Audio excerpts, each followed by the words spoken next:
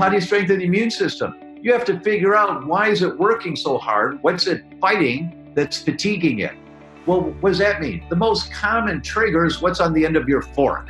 And the most common thing on the end of your fork that's inflammatory is wheat, and then dairy, and then sugar, and then bad fats.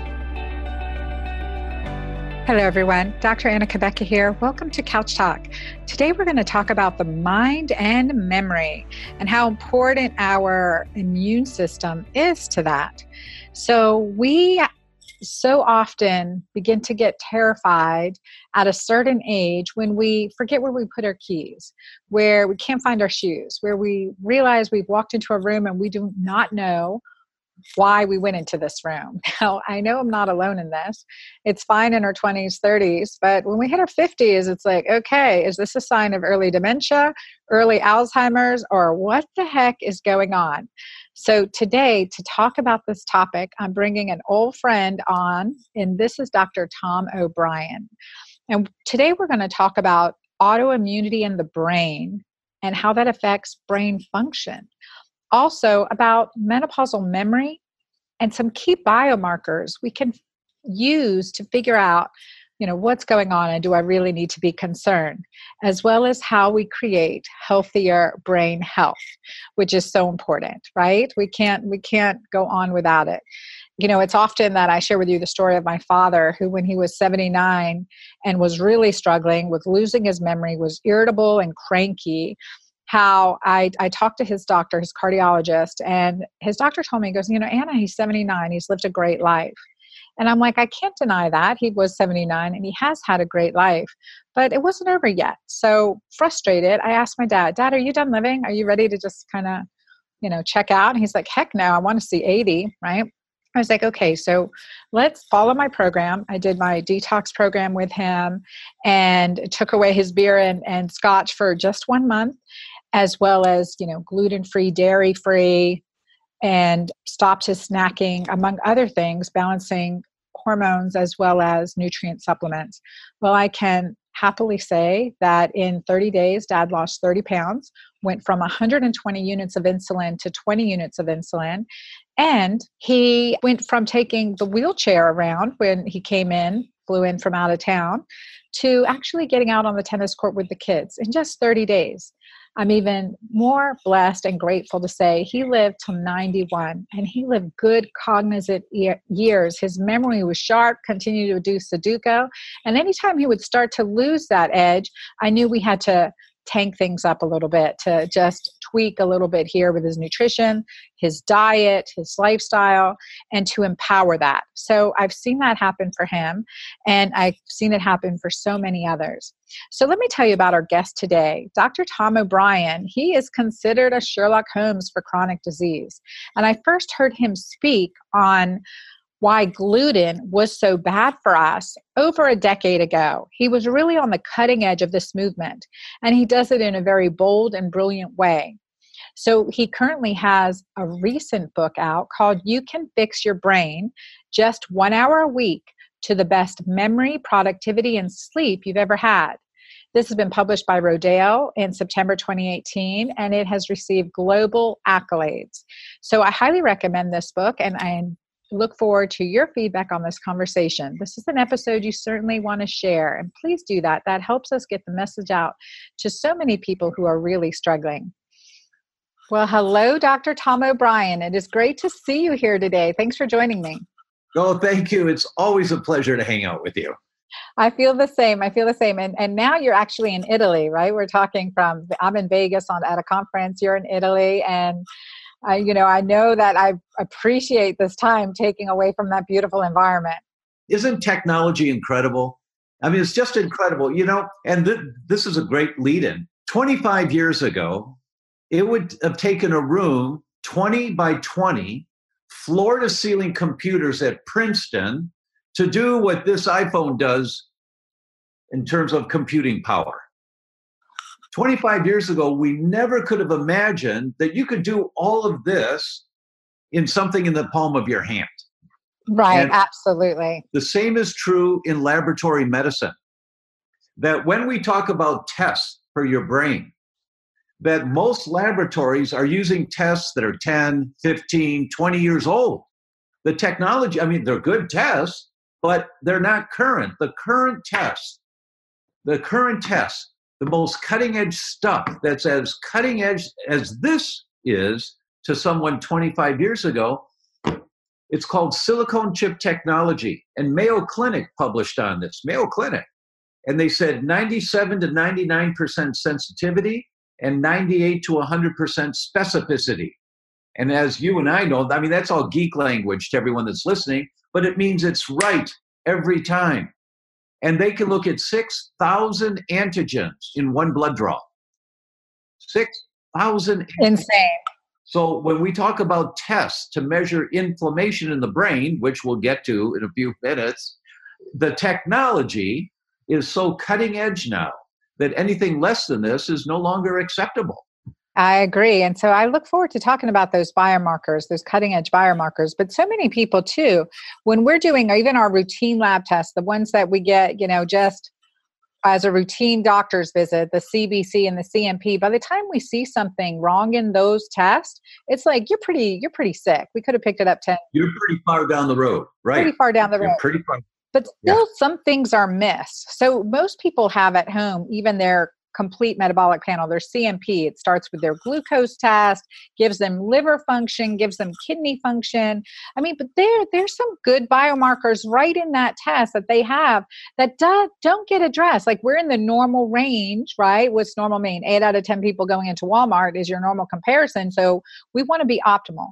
So look at the normal versus the optimal. So if someone's at home and they pull out their CMP, and we can say, okay, well, where's your glucose? Where are your liver functions? Where is your kidney function? What's your protein or albumin? I mean, things there that can so already be good indicators, just overlook because they're normal.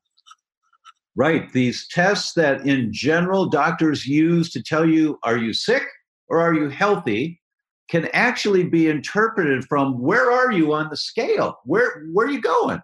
Which direction are you going in? It's the difference, Mrs. Patient. There's 2 ways to measure the temperature in the engine of your car. I'm from Detroit originally, so I'm a car guy. I grew up with muscle cars. Some cars have a hot light that comes on the dashboard. That hot light comes on, everybody knows you got to pull over really quick or you're going to blow up the engine. No negotiating. Other cars have a temperature gauge instead of just a hot light. An example, 1986, my wife and I were driving back from a summer vacation in Michigan, going to Chicago. I used to live in Chicago. And we had a 1986 Chrysler minivan, a new minivan, 2 kids in the back seat, 6 and 9 years old. It was a 90-90 day, 90-degree temperature, 90% humidity, one of those hot, humid days in Michigan that are just sticky. And so we're cruising down the highway at 70 miles an hour, air conditioning on, listening to some nice classical music, kids in the back seat, playing with some games or something. And I'm watching, all of a sudden the temperature gauge starts climbing. And over the course of about 10 or 15 miles, it hugs up against the red zone. And I go, oh no. And my wife said, what? I said, the engine's overheating. Oh my God. No, it's okay. It's okay. So what did I do? I saw the warning. And so it gave me the opportunity to take preventive action. What does that mean? I slowed down to 55, turned off the air conditioning to take the load off of the engine, rolled down the windows and listened to the kids complain about how hot it was, but we made it home okay. The engine didn't go into the red zone. It didn't overheat. That's the test that you're referring to when a doctor who knows what they're doing is not just looking to say you're healthy or you're diseased. They're saying, in here, this tells us that you're kind of headed in the wrong direction here. Yeah, I mean, even starting with the glucose. So Yes. even talking about the glucose, everyone should know what their fasting glucose is. So the normal range, at least it used to be from 70 to 110, right? We've narrowed that down a little bit to 100, but talk about that a little bit, Dr. Tom. Well, that's true. That's true. And there are doctors now that are telling us that being somewhere around 75 or 80 is the ideal. And if you're hugging up closer to 100, it's too high. That's pre-diabetes. It's like the other markers that where you sit on the scale can be a good piece of information that tells us what direction is your body heading right now in terms of your liver function. So if the range is 0 to 43 for your liver enzymes and you're at 41, you think you're okay? Well, it's normal. So wait a minute, you're kind of hugging that high end there. Your temperature gauge is right up against the red zone. And so we want to get that back down around 20 or 25. Well, what do I do? Well, I don't know. Let's see how you're taxing your liver too much. And then you explore, you find out what a person's diet's like, what their microbiome is like, because the microbiome directly affects liver function. So you just start looking to see what you can find. Absolutely. And, you're one of the, pioneers in leading forth on the gluten awareness and talking about not just like gluten with issues of celiac disease, but gluten sensitivity and just the negative effects of gluten. And now let's talk about the gluten brain. Talk about that a little bit and just your story, your passion behind that and how that brought you here. And we can touch on the gut brain connection. Sure, you bet. Well, there's a segue, but a really good one is that I was reached out to by the Celiac Society of India, and they'd asked me if I'd chair their annual conference in India. And I said, well, I don't really know anything about chairing a conference. But they said, we want to talk about more than just celiac disease. And I said, oh, great. Absolutely. Because, and I'll tell you, so anyway, I put the thing together. And I'm bringing the dream team to India, to New Delhi, January 12th and 13th of 2019. Awesome. They're from all over the world. Rodney Ford, the pediatric gastroenterologist from New Zealand. Yehuda Schoenfeld, the godfather of autoimmunity from Israel. Aaron Lerner from Germany, the professor who identified microbial transcontamination. All these cool people that are big thinkers in the world of wheat-related disorders. And the conference is called the International Conference on Wheat-Related Disorders, Beyond Celiac, Beyond the Gut.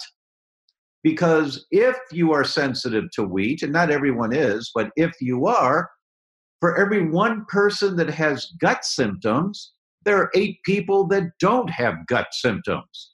They have brain symptoms, or kidney symptoms, or joint symptoms, or muscle symptoms. It's all over the place, depending on where your genetic vulnerability is.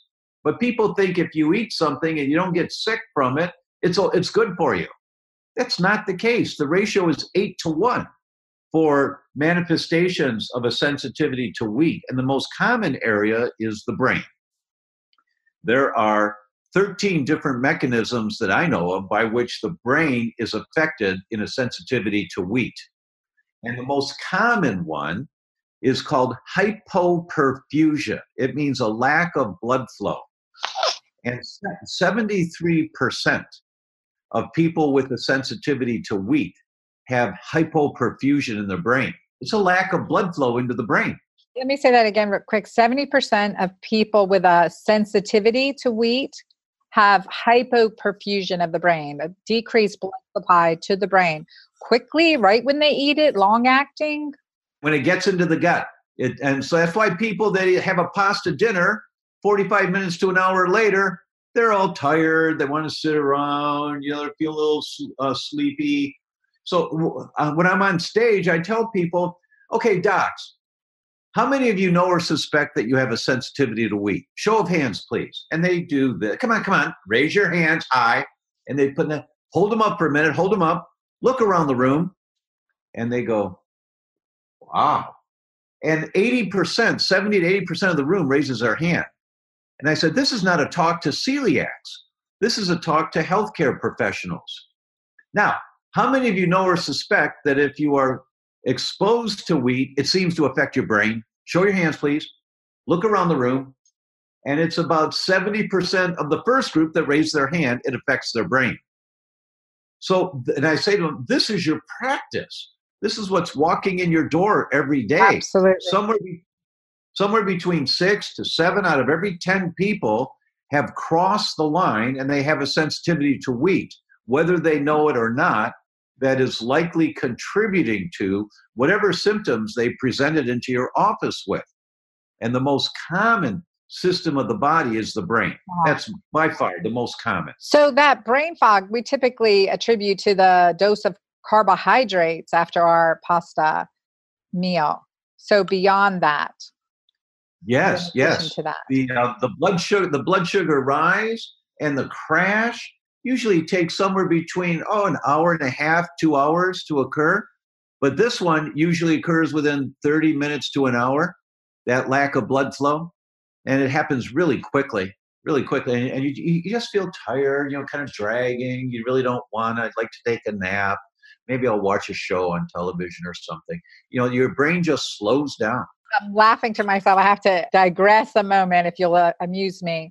I remember Dr. Alessio Fasano. We're talking, you're in Italy, so I'm thinking Alessio Fasano. And really we know him as the father of discovering zonulin and how important that has been in this whole concept of gluten sensitivity and leaky gut. And I've drank wine with him while he ate his bread. So you're in Italy right now. Like, are you not eating any Italian pasta? Oh, yeah, but gluten-free. And the best place to get your pasta is you go to the pharmacy. And when you go to the pharmacy in Italy and you say, "Can I get some gluten-free pasta?" They say, "Well, Madonna, of course, it'll be here tomorrow." And they place the order, and the next day here it is. And it's freshly made gluten-free pasta. Why? Because there's 34 centers in Italy designated by the government as wheat-related disorder centers. And if you get a diagnosis from one of these centers, there's 27 gastroenterology, 4 pediatric, couple allergy clinics. If you get a diagnosis of a wheat-related disorder from one of these clinics, your food bills are a tax deduction. And so you just go to the local pharmacy and say, "I'd like to pick up some ravioli tomorrow, gluten-free." And it's like this. It's delicious. What are they using? What kind of flour are they using? I'm not a baker anymore, so I can't tell you. I used to be a baker back in the late 60s, early 70s, whole wheat bread.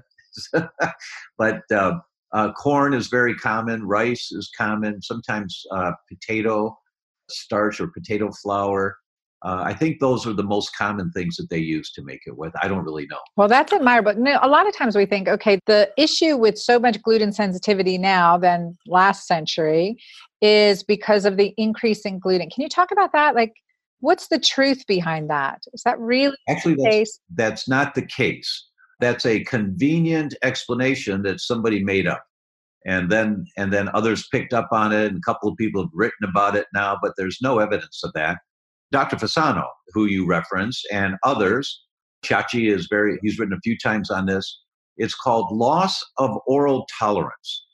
And the ancient grains in the publications that I've read, and there are many of them, the ancient grains are more toxic than the hybrids in terms of their gluten contents and stimulating an immune response. So it's not the new hybrid grains. It's not the GMO. I mean, GMO is a problem. It makes it worse because the glyphosate in the GMO grains and GMO foods kills off the good bacteria in your gut. And so that just makes everything much worse. But it's a loss of oral tolerance. That's why somebody's diagnosed with celiac disease and you check their teenage son who's got gut problems and he doesn't have celiac disease. You're fine. So they tell him it's okay to keep eating wheat. And then 7 years later, he's got celiac disease. Well, what happened? He didn't have it when he was 15. How come now when he's 22, there's a number of papers on that have been published. What happened that person who was negative in the past, all of a sudden, 7 years, 10 years, 20 years later, now they've got the disease? It's because your immune system is working so hard. Your immune system everyone's immune system recognizes wheat as a problem. Everyone. There are a number of papers on this. Everyone. You get intestinal permeability when you eat wheat every time. That's slang term is the leaky gut.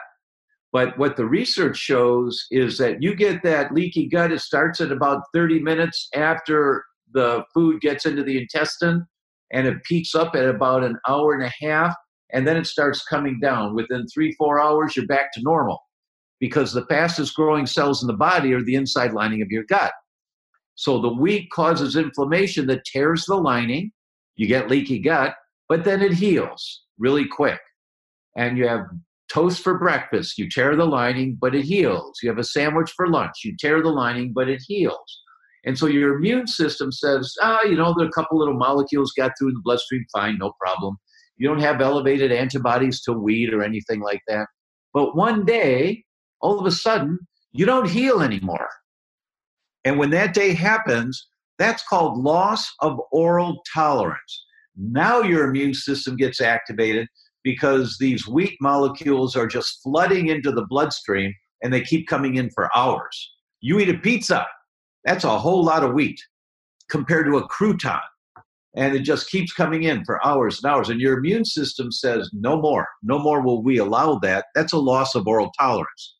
So the $1 million question is that I talked about a lot in my first book, The Autoimmune Fix. What causes the loss of oral tolerance? How come your immune system now won't put up with wheat anymore? It won't. Wheat's a minor irritant. It's not a major irritant until you cross the line. Now it's a major irritant. But why does it change from a minor irritant to a major irritant? Here's why. The Journal of Pediatrics, and this was a position paper from the Journal of Pediatrics. So as you know, that's a first-tier journal. And when they publish a position paper, right at the top, position paper, you know that this is a message they want to get to everybody. And the position paper told us that currently, today, it's 250 pounds of toxic chemicals per person per day that are being dumped in the U.S.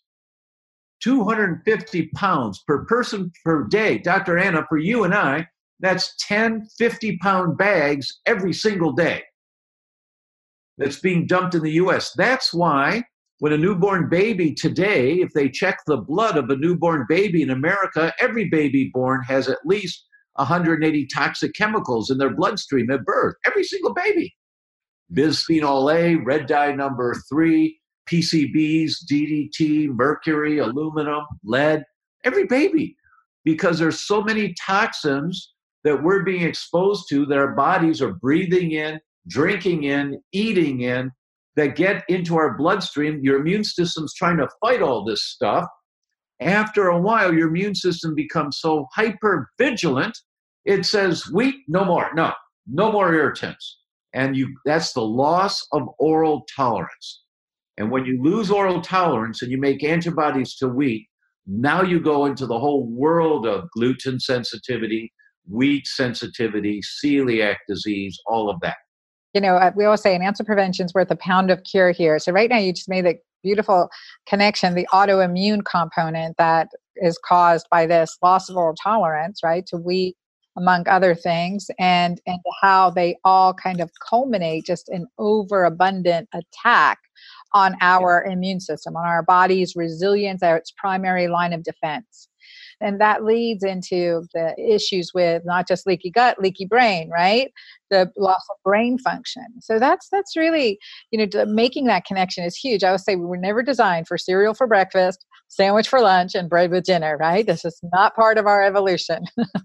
That's exactly right. Only do so much. One of the talks I give is called "An Ounce of Prevention is Worth a Pound of Protocols." Or prescriptions. I think that would be good. Right. Because everything we're trying to do to help people, we've got to help them understand why all this stuff is happening to them. And when they understand, and it's in the new book, You Can Fix Your Brain in Detail, you got to get the Tupperware out of your kitchen. You can't put food in plastic containers because the plastic leaches phthalates into the food.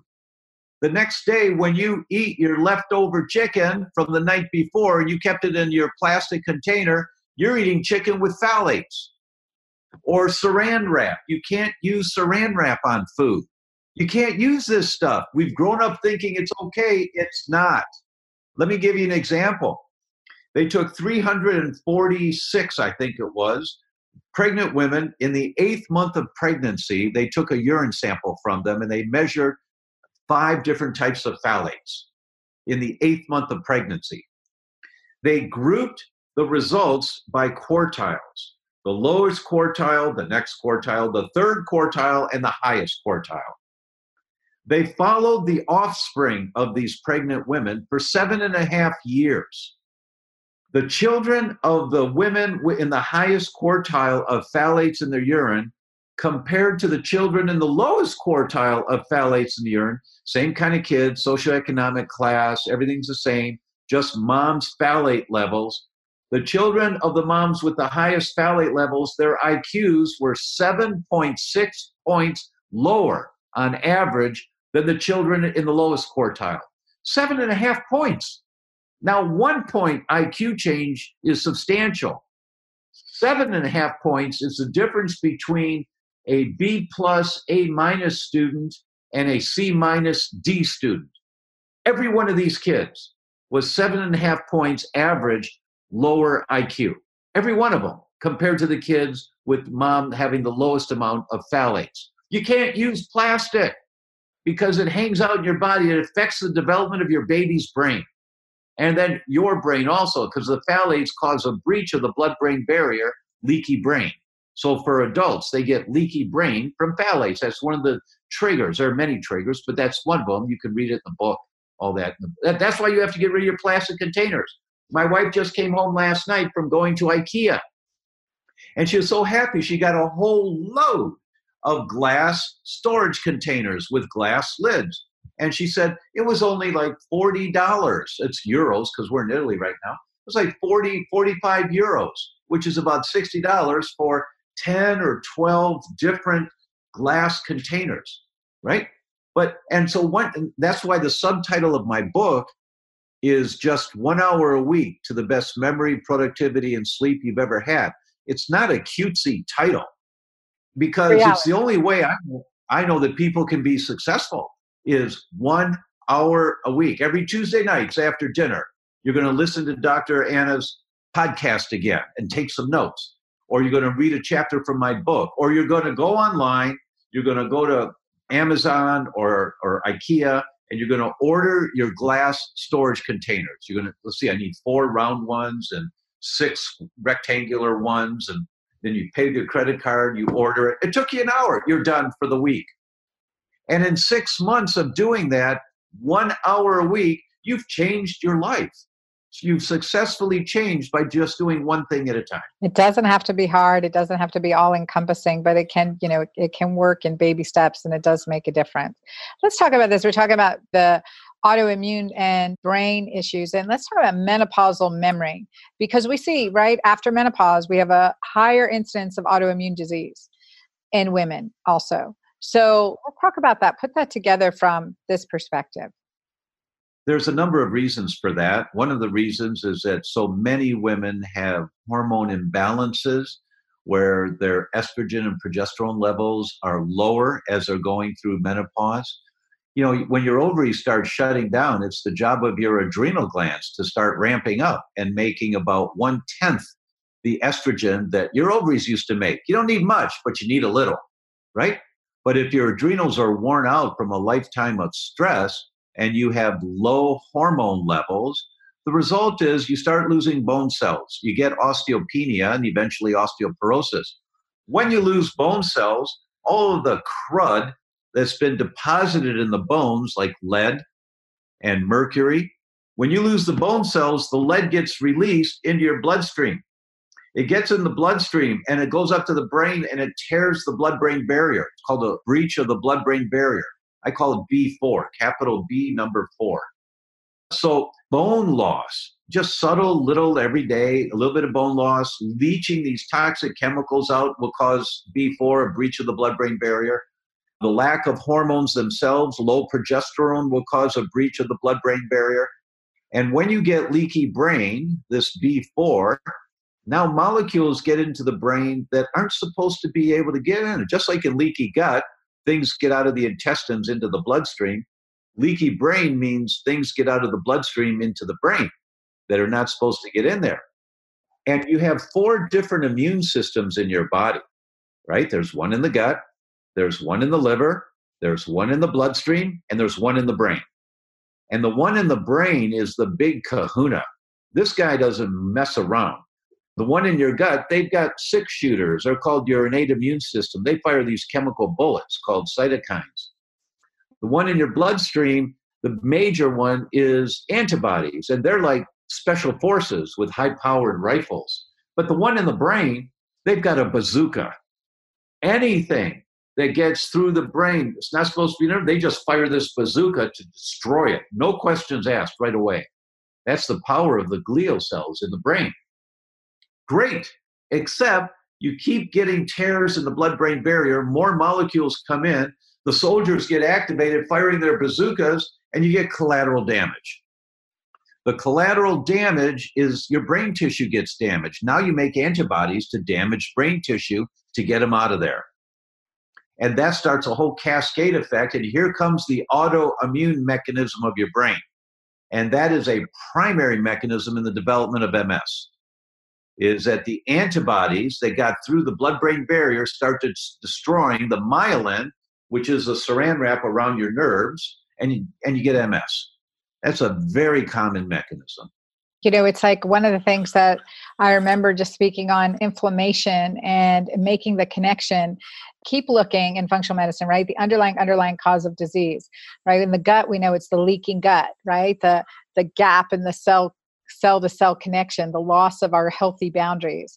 In the brain, it's we've got the membranes of the brain leaking. In the heart, it's leaking of the cardiac vessels, right? So it's all that loss of integrity, like you said, the collateral damage that's occurring from this, initial defense mechanism, just like the, lines of defense have been worn down. That's significant. So, but this can be reversed. Let's give our audience hope now, because we're like in a circle, like feel like we're riding a Ferris wheel right now.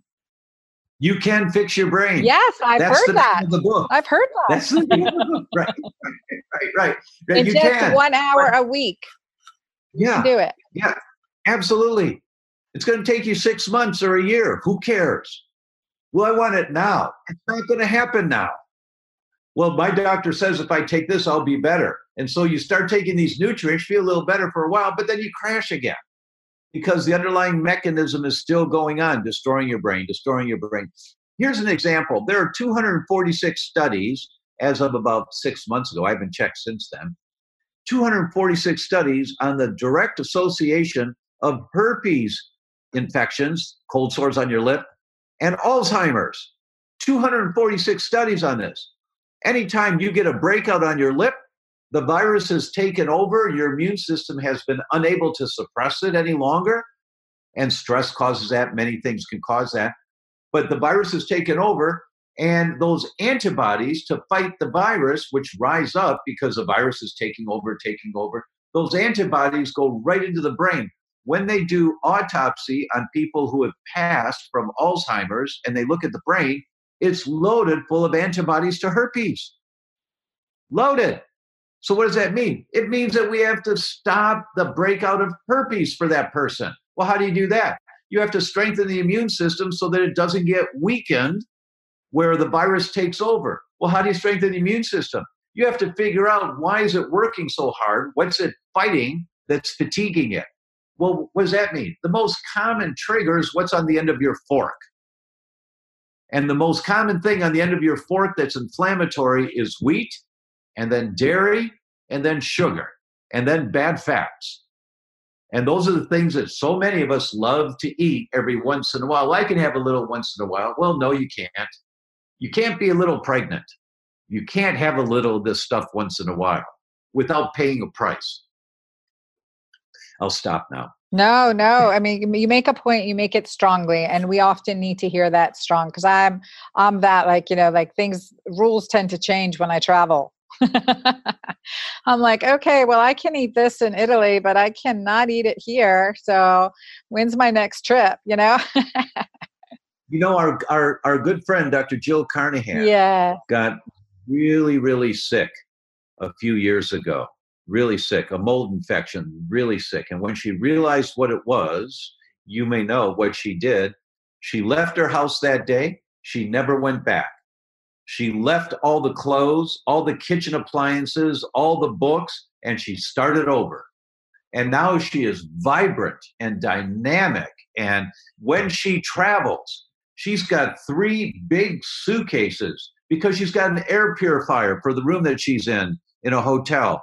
She orders food ahead of time from Whole Foods in the town to be delivered to the hotel. So she's got her cases of water, so she's not drinking the tap water. She's got her snacks, so she doesn't go down and eat what the hotel food is.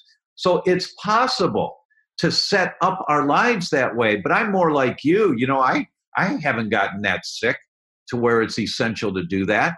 And I try not to cheat, but my cheat once in a while is when I'm in an airport and I had a 6 a.m. flight, so I didn't eat, and I land somewhere and I'm changing planes. Now I'm landing in New Jersey at 4:30 in the afternoon and I haven't eaten anything all day. I often get a bag of potato chips, and that's my cheat. That is not good for you. Anything deep fried like that, one of the things it produces are called acrylamides, and they are just nasty.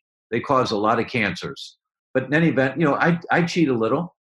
But when you get sick enough, or when it gets important enough, then you toe the line. I just talked to somebody a little while ago. Her baby was born 8 weeks ago, and she's a rheumatoid patient with lupus. And during her pregnancy, she miraculously felt so much better. She was running up and down the stairs where usually she has to have her husband go get something upstairs because it's too much pain to walk up the stairs. And she was pregnant, just going up and down the stairs. Just unbelievable how good she was. And of course, you and I know it's a hormone problem for her. But her hormones test normal. But during pregnancy, you make more hormones than usual. So now, instead of having a high-powered rifle, now you got a shotgun. You got a whole lot of hormone that's finally getting into the cell. So for that person, her cells weren't getting the hormone that they needed. It was in the bloodstream. It tested normal, but it wasn't getting into the cells. Why? Her receptor sites are all full of toxic chemicals, endocrine disrupting chemicals. So the estrogens and progesterones can't get into the cell. So I had her run some tests. Sure enough, and we see it so often, loaded with PCBs in her body, loaded. So that's the kind of detail, that's the kind of investigation you have to do, is figure out where is this stuff coming from.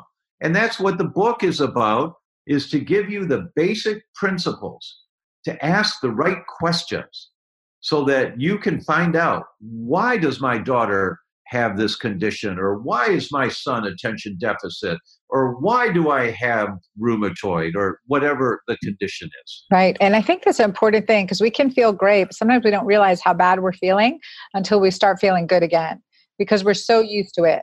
So none of this costs any money, right? I mean, a lot of this is just making different choices. Right. But there's some small expenses, like get glass containers instead of plastic. But simple things. You don't have to do any really fancy stuff. But it's make different choices. Learn how to make the choices for root vegetables and prebiotic vegetables, and of course the greens, and just the basic things. And it makes such a difference. I agree wholeheartedly. And I also think just in living by example, because our younger generation has a rougher time. They're exposed to a lot more. So the changes we make now for ourselves, also, I mean, we're doing it for them too, and their kids. I always tell my daughter, I was in the shower yesterday and there was this bottle of something. I'm like, Mira, what's this? And she goes, oh, it's my new facial scrub from such place. I'm like looking at the ingredients. I'm like, I'm throwing this away because number one, I want healthy grandbabies. I want you to be able to have them. So, listen, we got to stop this now. And she goes, Mom, I'm like, yes, stop. So little changes can make big differences. I'm like, what were you doing? The millennials, they want it, and they want it now. Whatever it is, I want it now. And when I explained to them that, the study, you may be familiar with this, the Danish government did a 2-year, just over 2.5 year study. Should we recommend women not breastfeed in a first pregnancy? And it's like, what? And it took a couple of years of testimony. It was supposed to be 6 months, but there was so much information that came out. People there eat a lot of fish. The fish come from the fjords. The fjords are long and narrow and deep. The farmers for 35 or 40 years have been using PCBs and DDT on their crops.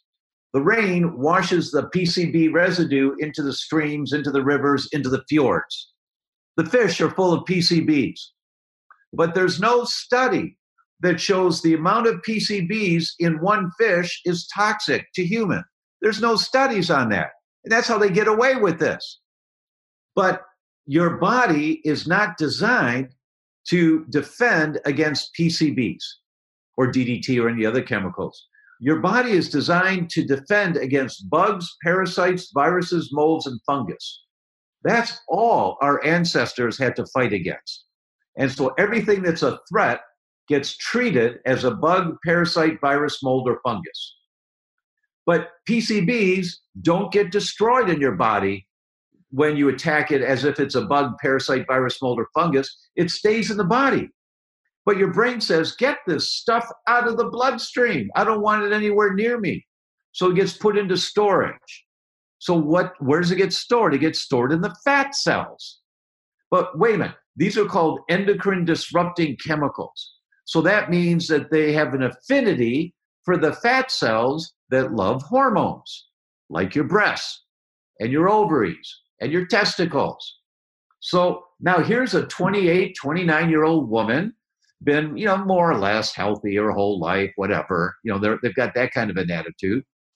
Gets pregnant, has a healthy pregnancy, about to have a delivery, hopefully a good delivery, healthy delivery. And the brain says, okay, breasts, I'm going to need some milk here starting tomorrow. So let's get lactation going right now. Let's start making that milk in the breast. And where does the breast get the raw materials to make milk? From the fat cells. What are the fat cells full of? PCBs. So when baby is born, hopefully a healthy delivery, baby starts breastfeeding, the breast milk is loaded with 28 years of accumulation of minor amounts of PCBs. The amount of toxic chemicals in the breast milk is highly neurotoxic. That means it affects baby's brain development. So there was a 2.5-year commission looking at this and looking at all the studies. And they came out in the end, and this was politics and big industry. They said, no, it's more important to breastfeed than not, because the chemical industry did not want this information out there. No, it's more important to breastfeed. I personally agree, but I tell this to every millennial I meet, because every woman of childbearing age needs to detox her breasts before she gets pregnant. Why was it only the first pregnancy? And because all other pregnancies are fine, because you've detoxed your breast by producing the breast milk that you gave to your baby, right? So if you detox your breast ahead of time, and it's easy and simple, you're not milking the milk out or anything like that. It's easy and simple to do. You detox ahead of time and you protect the brain of your firstborn. Yes. I want to talk about how you detox, how would these women who are listening detox the PCBs out, but also I want to hit on the biomarkers and then we'll wrap. The biomarkers of a brain on fire, I started off by talking about the tests and the technology today. The technology today can look at biomarkers of your brain. There's a test called the Neural Zoomer, and you zoom in. It's called the Neural Zoomer. And that test looks at 18 different markers of brain inflammation. And the new test that's coming out in another 2 weeks is called Neural Zoomer 2, looking at 46 different markers of inflammation in your brain with 97 to 99% sensitivity and specificity, right on the money every time. So that is a primary marker to identify, do you have a leaky brain, a breach of the blood-brain barrier? Do you have inflammation in your brain? So you start looking, and if you got these markers, you say, okay, I got a problem here. Then you start dialing down, how do I fix it? Well, you have to stop tearing the brain barrier, stop getting a leaky brain. Well, how do I do that? Well, where's the inflammation coming from? So you have to go explore to see. But you do the test first, and it's excuse me, but it's like a come to Jesus moment. Whoa, this has got to be a mistake. No, it's not. This is what's happening in your brain right now. Well, I feel fine. Okay, good. You'll just wait a couple more years and you'll forget where your keys are and you'll think you're getting old. So many patients come in and say, I know I'm getting old. I don't remember things like I used to. Well, how old are you? Well, I'm 37. No, that's not supposed to happen. No. Right? So you do these tests, and it's all outlined in the book. and you do the test and you find out, what's my current status? If it comes back negative, you're good. Don't worry about it. There's nothing going on. That's great. That's great to see. And there's a wheat zoomer. There's a wheat zoomer. Wheat zoomer, so brain zoomer, wheat zoomer. Are these Yeah. Okay. Where are these tests available? The lab is called Vibrant. Vibrant. You go to my website, thedr.com, and you can download the information there on these tests, take it to your doctor and say, please order these tests for me. And some doctors can't because they're locked into what the hospitals will do, and other doctors just won't because they don't know what they are. So if you can't get it ordered, then you find a doctor who can order it for you. You also can order them on my website, but I'd rather you go find, have your doctor do it so that they learn more about this stuff, and you maybe copy a page or a chapter out of my book and give it to them to read so that they understand what these tests are. Yeah, no, that makes a difference. And your book is a great one to hand to doctors. I always tell clients that when I was early on, I think 1999 or 2000, in my private practice in Southeast Georgia, someone brought me a book, and it was Christiane Northrup's Women's Bodies, Women's Wisdom. And I hope that my book, The Hormone Fix, will be that book that they give to their doctors, and your book, You Can Fix Your Brain, is another book for us to give our doctors, because that's how we do it. We're as physicians, we're busy, and it's just crazy. What's valuable information that impacts you, and how do you want to help others learn this information as well? So we take that responsibility as the consumer. We also measure our markers on a regular basis, like our weight or blood pressure. I mean, these things we can identify for ourselves. I believe blood markers are something we should take into our own control too, and look at that for our own interest, just like the number on the scale, just like, the temperature on a thermometer. I mean, we really need to look at these numbers ourselves. So advocating for that is really important. So I like that we're looking at brain zoomer, zoomer brain zoomer, wheat zoomer. There actually are 7 zoomers now. There are 7. There's corn, dairy. And for example, in the book, I talk about 3 different papers that talk about if you have a sensitivity to casein, that's a protein in milk. If you have a sensitivity to casein, baby inherits that, and you give baby milk. Casein is a trigger to tear the blood-brain barrier, leaky brain, and they're associating casein sensitivity with sudden infant death syndrome. The studies are saying it might kill your baby. So you need to find out about this stuff. And the guys, next right steps is You Can Fix Your Brain by Dr. Tom O'Brien. It's available at thedoctor.com on his website, through Amazon, Barnes & Nobles, pretty much anywhere they sell books. So we'll also have links. Dr. O'Brien has offered our audience a free download of his chapter, the start of his book, the first chapter, and also a heck yes, heck no guide as far as eating, right? Yes. There's a couple. You called it something different, better and worse. Heck yes, heck no. Heck no, heck yes. Yeah, that's a good title, actually. But the best and worst foods for your brain, there's a handout called The Best and Worst Foods for Your Brain. And then the pantry essentials. What do you really want in terms of herbs and spices and proteins and beverages and fermented foods and nuts and seeds? What are the essentials in a healthy, brain-friendly pantry? And so those handouts are there on the website. When you click to order the book, you can download those handouts. They're there for you. Tom, just close with, I like to ask my guest on the spot, just give us a glimpse of a day in your life, something that you have to do every day that just keeps you on task, keeps you as healthy, vibrant as you are. So give us a little glimpse on that one. When I open my eyes, I always look over to see my wife. And, just to see and be grateful that she's my wife, have a moment there. And then I lay there and I think of 2 more things I'm grateful for. And I'm really trying hard to do that every day. And I forget sometimes, but I'm really trying to do that. Then I get up. When everybody gets up, they go to the bathroom. That's the first thing most people do. Then the next thing, and I recommend this to everyone, you have 2 big glasses of water right away to start your day before anything else. I put 4,000 milligrams of vitamin C in it and 500 milligrams of magnesium in my first glass of water. So I start my day with 4,000 milligrams of vitamin C. I've got a video from Linus Pauling. Dr. Linus Pauling is the only man that ever won the Nobel Prize twice. And he was the mentor to Dr. Jeffrey Bland, the founder of functional medicine. And I've got a video of Pauling. He was 84 years old. And he says, yes, my wife and I take 10,000 milligrams of vitamin C every day. And when I get old, I'll take more. So, and that, after the vitamin C and after the magnesium, then I start my day. Either is going to be meditation for 20 minutes, or I'm going to work out a few times a week, go to work out with a friend. Afterwards, it's breakfast and get started on the day. I like that. Good, healthy start. Good, smart start. Thank you for sharing that with us, Tom. I really appreciate that. Well, thank you. It's a pleasure. It's a pleasure to be here with you. I feel the same. And I really want to thank you and thank all our listeners for being with us today.